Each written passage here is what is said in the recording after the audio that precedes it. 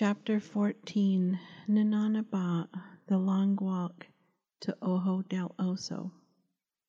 Hashkehilnaba and his group gathered their food supply, their livestock, and their belongings, and began moving southward.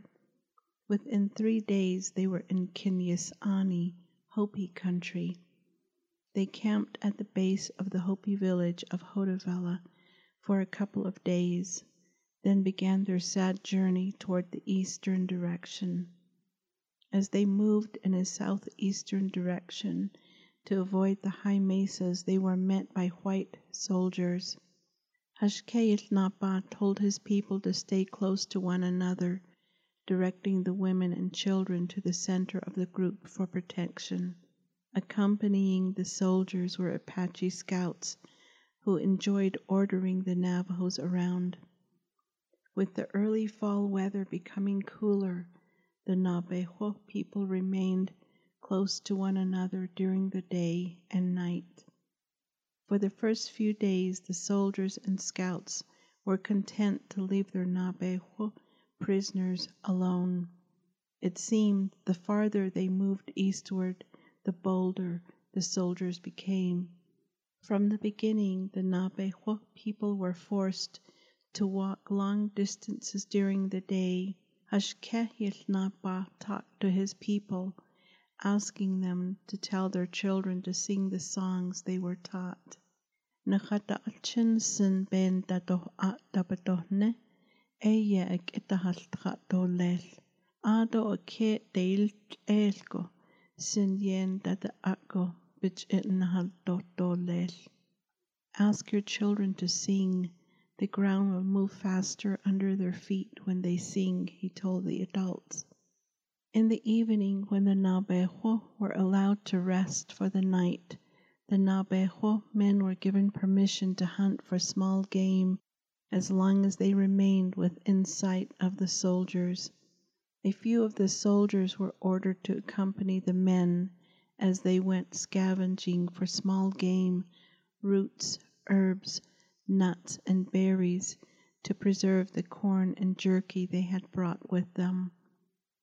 The soldiers were agreeable to this agreement because it meant they would have more to eat for themselves from the provisions they were given at the fort. At night, the dirty soldiers expressed a different kind of hunger. They openly demonstrated their want for the young Navajo women. The dirty soldiers could be seen circling the group of girls and women while on horseback. To get the attention of the girls and young women, they threw pebbles at them. The actions of the soldiers were those of children instead of grown men, which made it easy for the Navajo women to ignore, causing the soldiers to become more pronounced in their obnoxious behavior. Hashkehilnapa and Ninanaba told the women and children to stay as close to their elders as possible and to do as they were told by their elders. Hashkehilnapa knew the soldiers were easily antagonized. During the day, the girls and women were to carry a spindle, carding brushes, or small grinding stones for the purpose of protection. During the evening, when the group was allowed to rest, the girls and young women were to busy themselves with the instruments they carried. While on the higher mesas, the women and girls attempted to pick juniper berries and pinon nuts to be saved for the coming winter, but the soldiers became a menace when the girls and women left the safety of the group of Navajo. Ninanaba kept her eye on Tsekisnazba because she noticed several soldiers had their eye on her. She promised her oldest son they would protect his young wife, and Ninanaba was going to do all she could to make sure they kept their promise. Ninanaba dug up some roots she had been looking for since they had left Tsilagine Black Mesa and placed them in a shallow gourd. Then she ground up the roots and moistened the roots with the spit of the young Nabeho children. Ninanabat then wiped the herbal solution on Sekisnazbat's arms, hands, face, neck, breasts, and legs. She gave the older women the herbal solution and told them to wipe it onto the skin of their young girls and women.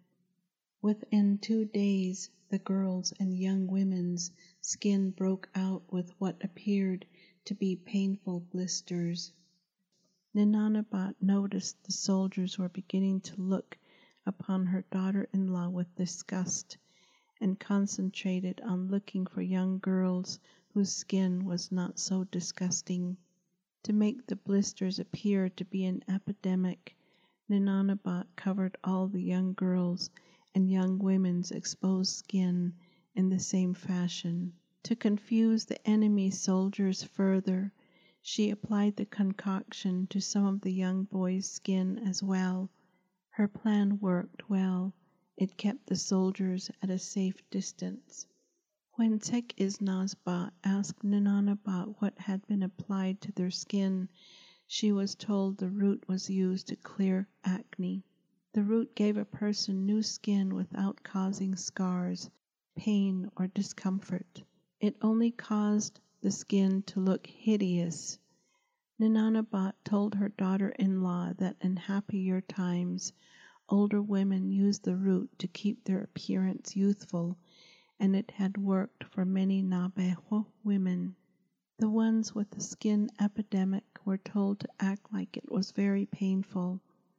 Ninanabat made sure they stuffed the roots into several bags made of animal hide. The women were uncertain where they were going and when they would arrive there, but the potion would be needed to keep their enemies at a safe distance. After many days of walking eastward, Hashkehilnapa was puzzled because he recognized the area they were coming upon as the land the Nashteja Zuni Pueblo people occupied. When they settled down for the night, he allowed his mind to revisit a time in the past when he came this far in the eastern direction to look for his daughters. It was in the Nashteja Zuni Pueblo village that he found 2 young Nabeho children who were being kept as slaves. Hashkehilnapa remembered that he had traded several rabbit furs for the 2 children, then sent a few of his warriors to take the children to the Tseyit Canyon Dishe area because that was the place the children identified as home. At the time, the Nashteja Zuni Pueblo people had been friendly and had fed Hashkehilnapa and his warriors, then sent them on their way with food and gifts. The same Nashteja people were not friendly toward the Nabeho people who were being forced to walk in an eastward direction. 2 Nabeho women left the safety of the Nashteja Zuni Pueblo people to join their Nabeho people. Hashkehilnapa learned from them that in the past few months, the Nashteja people had given more than they wanted to. The mean, hungry soldiers had demanded food for their Navajo prisoners. The corn that the Nashteja people had neatly stored away for the coming winter was being confiscated from them at the mean soldiers' demand. Several Nashteja warriors recognized Hashkehilnapa as the tall, gentle leader and secretly offered him some corn and bread for his wife and children, and secretly placed sharp arrowheads inside the soft bread. Hashkehilnapa remembered that the Nashteja people felt sorry for him when he came through many months before. At the time, he offered gifts of animal fur for any knowledge of his 2 daughters. The Nashteja remembered that at the time He was looking for his daughters. Once again, the Nashteza warriors found the leader to be polite. He once again accepted their gifts of corn, bread, and squash. Hashké-Yilnapa gave them several pouches of cooked pinon nuts and juniper berries. The berries he gave them were smaller, sweeter, and of a more intense purple color than what the Nashteza people were used to. The Nashteza people knew the pinon nuts were good to eat, but it was the juniper berries they were more interested in. They wanted them for the new dark color it would produce when dyeing wool. The trade was good for both groups, and the Nabejo and the Nashteza were satisfied with the trade. The Nashteza people felt sorry for the people who were being forced to walk eastward by the mean soldiers. The soldiers were the same ones who came and demanded that the people not help the Nabejo who were running, trying to find hiding places so they would not have to be forced to walk to some far-away land. Hashké-Yilnapa and his people walked through a sandy valley after leaving the land of the Nashteza people. He recognized the areas they were being forced to walk through. He knew this was not the route that his son Nat-Yinapa had described. The place where his daughter Ded-Yezha-Nazba was to have been kept captive was in a wide green valley with large rock formations rising up to the sky, where Nabejo scouts could stay several days at a time to sit and keep an eye on the soldiers. This area they were being forced to walk through was thick with sagebrush and juniper trees, whereas the area where the soldiers lived was deeply forested, with several streams running through the mountains and the wide green valley. Hashké-Yilnapa stopped to look around him.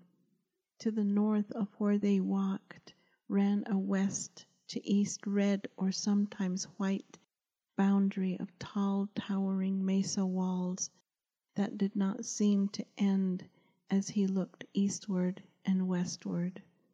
The rock formations they traveled near were not of the lighter color or the dark color, almost black, his oldest son had described. Instead, the rocks were of a deep yellow color. His son had told of how the large rock formations rose up out of the ground as if they had been planted. Here there were formations that rose out of the ground, but the rock formations were attached to other rocks that formed boundaries on their left to the north. On their right and to the southern side there were more dramatic rock formations. Hashké-Yilnapa did not want to mention his concern to Ninanaba. Every day she believed that day would be the day they would see their daughter, Ded-Yezha-Nazba. Each day Ninanaba would ask, Nikeawish babil it abakako. Is our baby's rug dress right on top? Bikelchij abakako sanel. Are her moccasins right on top? At the end of each day, Hashké-Yilnapa found Ninanabat's questions more and more difficult to answer, and at the end of each day, he found Ninanabat's disappointment more and more difficult to witness. It had been many weeks since they left the Hopi village. They came across many Nabejo who surrendered and joined them as they were being forced to walk toward the east. With each new sunset, the soldiers became more and more mean and angry. The mean soldiers demanded that Nabejo sheep and goats be killed for meat. The soldiers were not interested in parts of the sheep or the goat that were considered a delicacy by the Nabejo. Instead, when a sheep was butchered, The meat was what the mean soldiers demanded be cooked for them first. The leftovers were left for the Navajo people to distribute among themselves.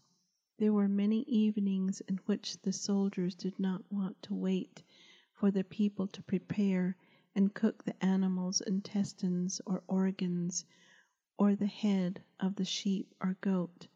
Instead, they forced the people to keep walking eastward, leaving the uncooked delicacies heaped on the ground. The hungry Navajo people reluctantly and sadly walked away from the most nutritious parts of the sheep or goats. Dichinye danihitniran esto huelbeda hosenda. We are hungry. Don't the soldiers know that? An older woman complained. The soldiers were not concerned. They marched their Navajo prisoners eastward as if a rope tied them together, and whenever the rope was pulled, the people moved on.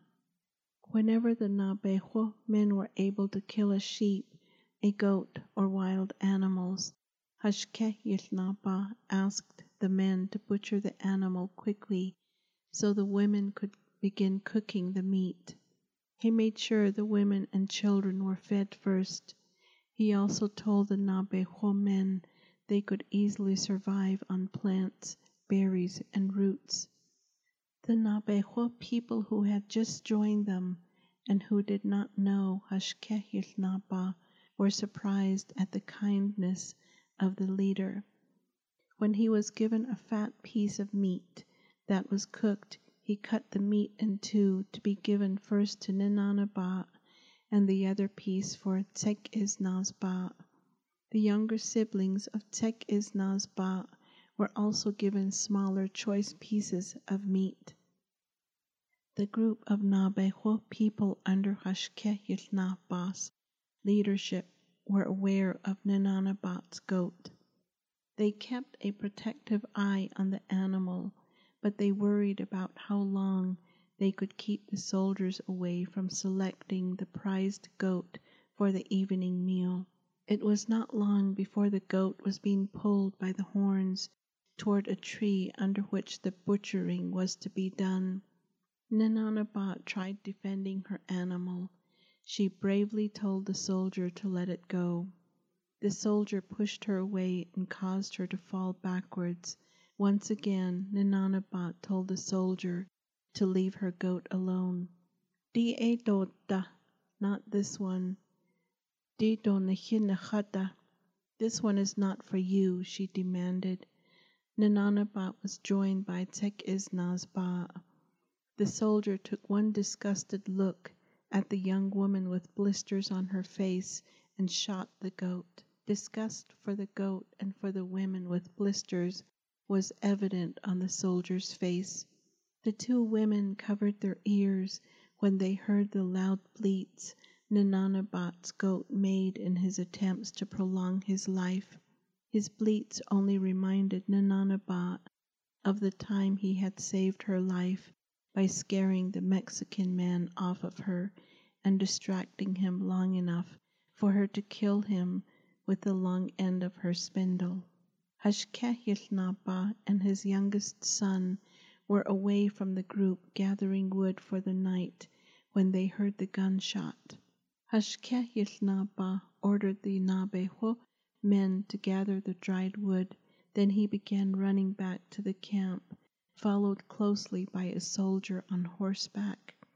He dropped the wood he was carrying when he saw his Ninanabat and Tekisnazbat in the center of the group being yelled at by a soldier. The two women were crying. Whom did they shoot? He asked hoarsely. His thoughts screamed as he glanced around in confusion. A goat was on the ground struggling for its last breath. When Hashkehilnapa looked down and saw it was his wife's prized goat, he sprang into action. Hashkehilnapa used a thick rope supplied by the soldiers to tie the goat's legs together. He then gently laid his wife's prized goat on the ground. He looked into the face of Ninanaba, who was crying uncontrollably. Then he cut the throat of her favorite goat. Once again, Hashkehilnaba looked into the face of Ninanaba and saw it had softened a little. After the draining blood had thinned, he untied the goat's legs, then tied the back legs together and threw the rope over a large branch of a juniper tree and hung the prized goat from the branch. While waiting for all the blood to drain, Hashkehilnaba used one of the sharp stones the Nashteja people gave him to cut the skin away from the prized goat's body. Then he cut the legs and arms away from the rest of the body, but did not cut them completely off. Instead, he left them hanging to the side, bringing questioning looks from the Nabeho women. They told him to cut the arms and legs off, but Hashkehilnaba ignored their scolding tones. He then made a thin, long cut, exposing the stomach and other internal organs. The heat from Ninanabat's prized goat's body sent steam rising into the air. As the stomach and intestines came gushing out, 3 women rushed forward, caught the stomach and intestines, then placed them on the skin of the goat that was spread out on the ground. With the nutritious organs removed, Hashkehilnaba reached in and made a sideways slit into the bluish-green sack hanging near the goat's backbone. He watched as the dark bile spilled over the sides of the ribs. Then he grabbed the sack, squeezed it, and squirted the dark liquid on the meat of the arms and legs. Then he slit another sack containing the clear liquid and once again sprinkled it on the meaty limbs. When the liquid had all been drained, he announced in a loud voice, Agan do ajad do ishran do atsa edo naha at eda. Khalat Elizabeth ish do belij benakanikish do atsa bik in sesas. Khaneti belagana doil dinner e deilral. Dit e bich ndahoti yo nal. Dit is a daji skinigi yo jo buttoned e. The arms and legs and backbone and ribs are not for us, because I cut a hole through the 2 bladders that hold the bile and the urine and sprinkled the liquid they contained on the meaty portions. Let the obnoxious white men eat it. Tonight they will experience hardship. The goat they killed was very kind. The Nabeho men helped cook the evening meal generously, sharing the cooked meat with the soldiers, while the Nabeho women and children were offered the intestines and the inside organs of the goat. The men built a large fire, and when the coals became very hot, they removed the coals and dug a hole where the fire had been burning. They placed the head and feet of the goat in the hot ground, covered it with leaves and sand, then replaced the fire and coals to cook the head and the feet of the goat in the hot pit. The men did not eat until the head and the feet of the goat were cooked, which was not until after midnight. Ninanabat did not eat any part of her prized goat. She silently cried alone while the people ate. Hashkehilnaba told several of his people to act sick during the night. When the Nabeho men had finished their meal, the soldiers began to have severe stomach pains. Children were told to cry and hold their stomachs, while their mothers sat and held the little ones through the night. Everyone complained of stomach pains, making the soldiers believe the entire camp had been stricken with food poisoning. The Nabeho did not act sick for very long, but the soldiers became weak. less demanding and mean as long as their affliction lasted. The illness of the soldiers satisfied the Nabejo, who were very tired from being forced to walk in an easterly direction. Before they got sick, the soldiers were not willing to rest more than a night. The Nabejo people were thankful for the rest they were given by the prized goat. Once again, the goat was looking out for the health of Ninanaba and her Nabejo people. Ninanaba admired her husband for seeking a painful revenge for the soldiers. She had loved her goat. Even in its death, her goat, the one she named Chehendahasane, the old one that gets tired, was keeping the mean soldiers from leaving their campsite for the next 2 days. Through an interpreter, the soldiers announced that the Nabejo people would have to obey the commands of the soldiers because they would be camped out in the open for 2 days. Although the soldiers gave no reason for the delay, the Nabejo people were glad the poisoned meat had weakened the soldiers, which allowed rest for the tired and cold bodies of the Nabejo. Ninanaba knew her goat had given them a certain amount of peace of mind. The soldiers would not be attempting to rape the women and girls in their weakened state. Ninanaba also had the satisfaction of knowing the soldiers had paid for their mistake of killing her prized goat. The Nabejo women sat in groups and laughed at the soldiers. Biniyeto ayotas de bid. That is what they get for being so greedy, the women said in quiet laughter. They quietly laughed each time they heard a soldier throwing up. That night, Hashkehilnaba comforted his Ninanaba. He looked at her face. It had become sunburned. He gently wiped her face with water in which herbs had been soaking. He told Sekisnazba to do the same. Then he took Ninanabat's feet and rubbed the herbal solution on her tired feet, after which he sang a little song to her feet. Ninanabat smiled at her husband. She loved him. He was trying to cheer her up with a funny little song he had made up regarding her feet. Ninanabat was thankful the moccasins her father had made for her were holding up well. While the soldiers took time to recuperate, the Nabejo men took the opportunity to butcher 6 sheep that belonged to their kind leader. The meat was sliced into thin strips and set out to dry. The skins from the slain animals were saved for making moccasins for the older people and the children. Hashkehilnaba knew the ground would become covered with frozen dew in the early morning hours when the procession began their forced walk eastward once again.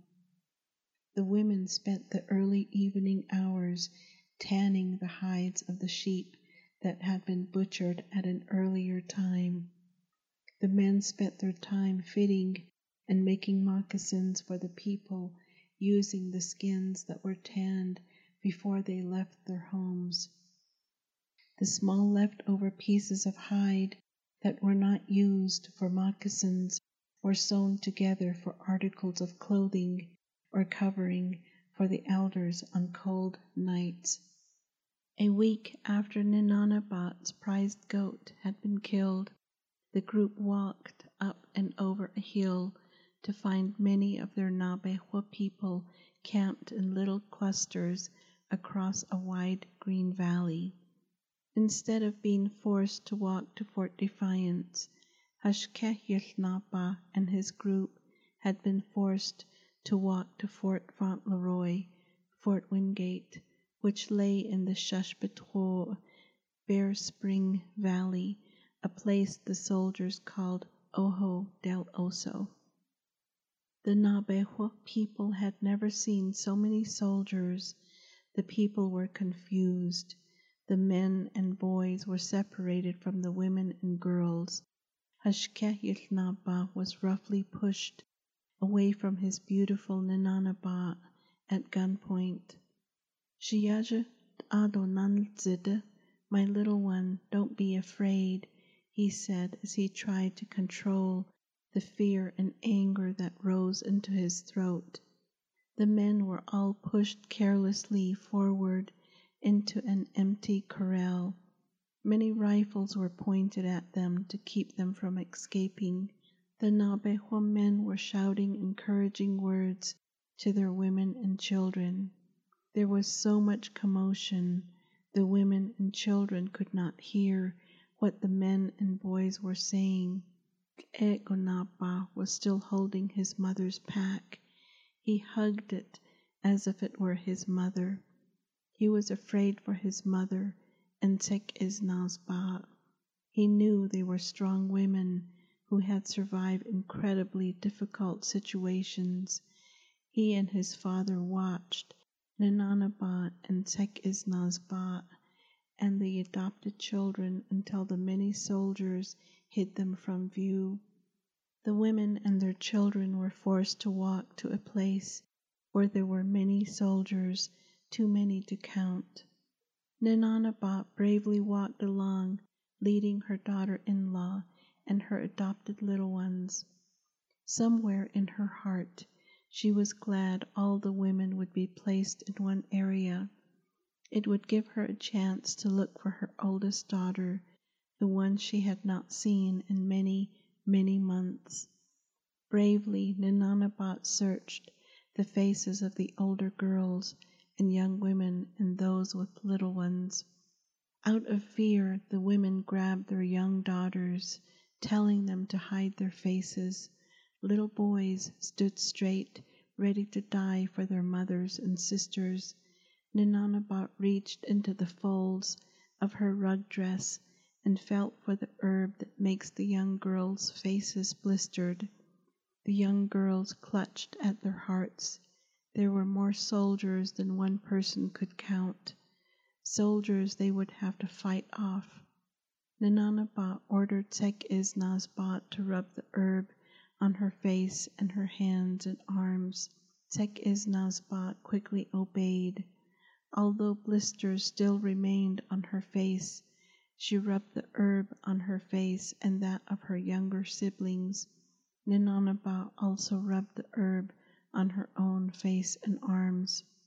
As the Navajo women and children were forced to walk quickly past the soldiers poked at the women and girls with the end of their rifle, laughing and calling to the young Navajo women and girls. The women were relieved when a soldier with authority told the young soldiers to leave the women alone. Your assignment is to get as many of these savage Navajos to Fort Sumner as possible, not to see how many you can have for yourselves, he barked. This order angered the young soldiers, but they kept their distance, glancing greedily toward the women and young girls. One of the greedy soldiers stole away and ran toward the corral the Navajo women and girls were herded into. He wanted to take a good look at some of the young girls he had seen earlier. The soldiers saw the Navajo women and girls as prisoners of war, so their lives were not of any value. He crept close to the corral and saw Tek-Isnazba. He used a stick with a hook on one end and stuck the stick between the logs that made the wall of the corral. He smiled to himself when he hooked Tek-Isnazbat's leg and began to pull quickly on the stick. Feeling the stick hooked on her leg, Tek-Isnazbat gasped and tried to stifle a scream. It was too late. The soldiers' actions caused the Navajo women to pick up pieces of manure and throw them at the soldier. The soldier took one look at the young woman he saw earlier and dropped his stick with the hook end still attached to Zek-Isnazbat's leg. He gasped. The young woman's face was badly blistered. The soldier with authority came running toward the corral while holding a rope he was swinging above his head. The Navajo women knew this young woman was from the home of their kind leader. They had to protect her. The kind leader and his family had been through much difficulty. As the young girls saw the rope being swung above the old soldier's head, they began to scream even louder. The old soldier roped the young soldier and began pulling him away from the corral. Right there he whipped the young soldier with the free end of the rope. "We are not savages like these people," he said. "You will not treat these savages like that crazy, careless volunteer soldier, Kit Carson. We are soldiers of the United States Army. I will not have any of my soldiers acting like the lawless pretend soldiers. The volunteer soldiers under the command of that so-called Indian fighter, Kit Carson, are savages like these people. Do you understand me?" "Yes, sir," the young soldier barked back. "I'm sorry, sir. I was just having a little fun with the savages, but they are sick. I don't want to get what they have. That young girl has a nasty disease. It's so bad it shows on her face and hands. These people are really sick. They got that disease from that lawless Indian fighter and his pretend volunteer soldiers," the old soldier shouted. The young soldier was dragged to the middle of the parade grounds. The Navajo watched as the soldier was further reprimanded by his commanding officers. "Tell the other soldiers what you are being punished for," the commanding officer barked. "I tried to get the attention of a young Navajo savage, but she is covered in some nasty disease," the young soldier said. "They are all sick. They have blisters on their faces." The young soldier was ordered to shovel out a large horse corral for the savage Navajos so they could be herded into the corral for counting until they moved on toward Fort Sumner. The soldier with authority ordered a young Mexican captive to tell the Navajo leaders that their people would be treated the same if they were found trying to run away. "Tell them war has been declared against them. They are our prisoners," he ordered. When the message was communicated, disappointment could be seen on the faces of the Navajo. The children began to cry. The women kept their hands over their mouths to keep from crying out of fear for their children. The men showed the tension in their bodies by flexing their arm and leg muscles. Their jaws were tight. Both corrals held Navajo people who were either afraid or angry and ready to fight for their freedom. Nananabot's heart sank. She did not see the face of her daughter. She looked toward the corral her husband and son had been herded into. She desperately wanted to ask him what they had done wrong, or what her daughters had done that was wrong. The only reason she had left her home was to come and look for her daughter, Zek-Isnazbat. Her throat was dry. Her mouth felt like it was lined with fur. Her heart ached from the fear and disappointment. She could not believe her ears. Zek-Isnazbat kept his eyes on the corral in which his wife and adopted children were being held. How could he search for his daughter if she was kept in another corral? He had to trust Nananabot to look for their daughter while he searched the many faces of the Navajo men in search of his oldest son. Hashké-Yilnapa now had new worries. How could he protect his beautiful Ninanaba and his daughter-in-law if he was held at gunpoint in a dirty corral? He could hear the sound of children crying. He wanted to comfort his people, but he felt helpless. As a war leader, Hashké-Yilnapa felt helpless. He had made the decision to accompany his people, to protect them, but he could not protect them standing in this corral. He saw his role now as one of helping his people survive dangerous, uncertain times. Hashké-Yilnapa vowed to bring his daughters home. He also made a promise to bring all of his people back home to Tsilagine, Black Mesa. He knew the strength of his family and his people would outlast the anger and destruction of the enemy soldiers.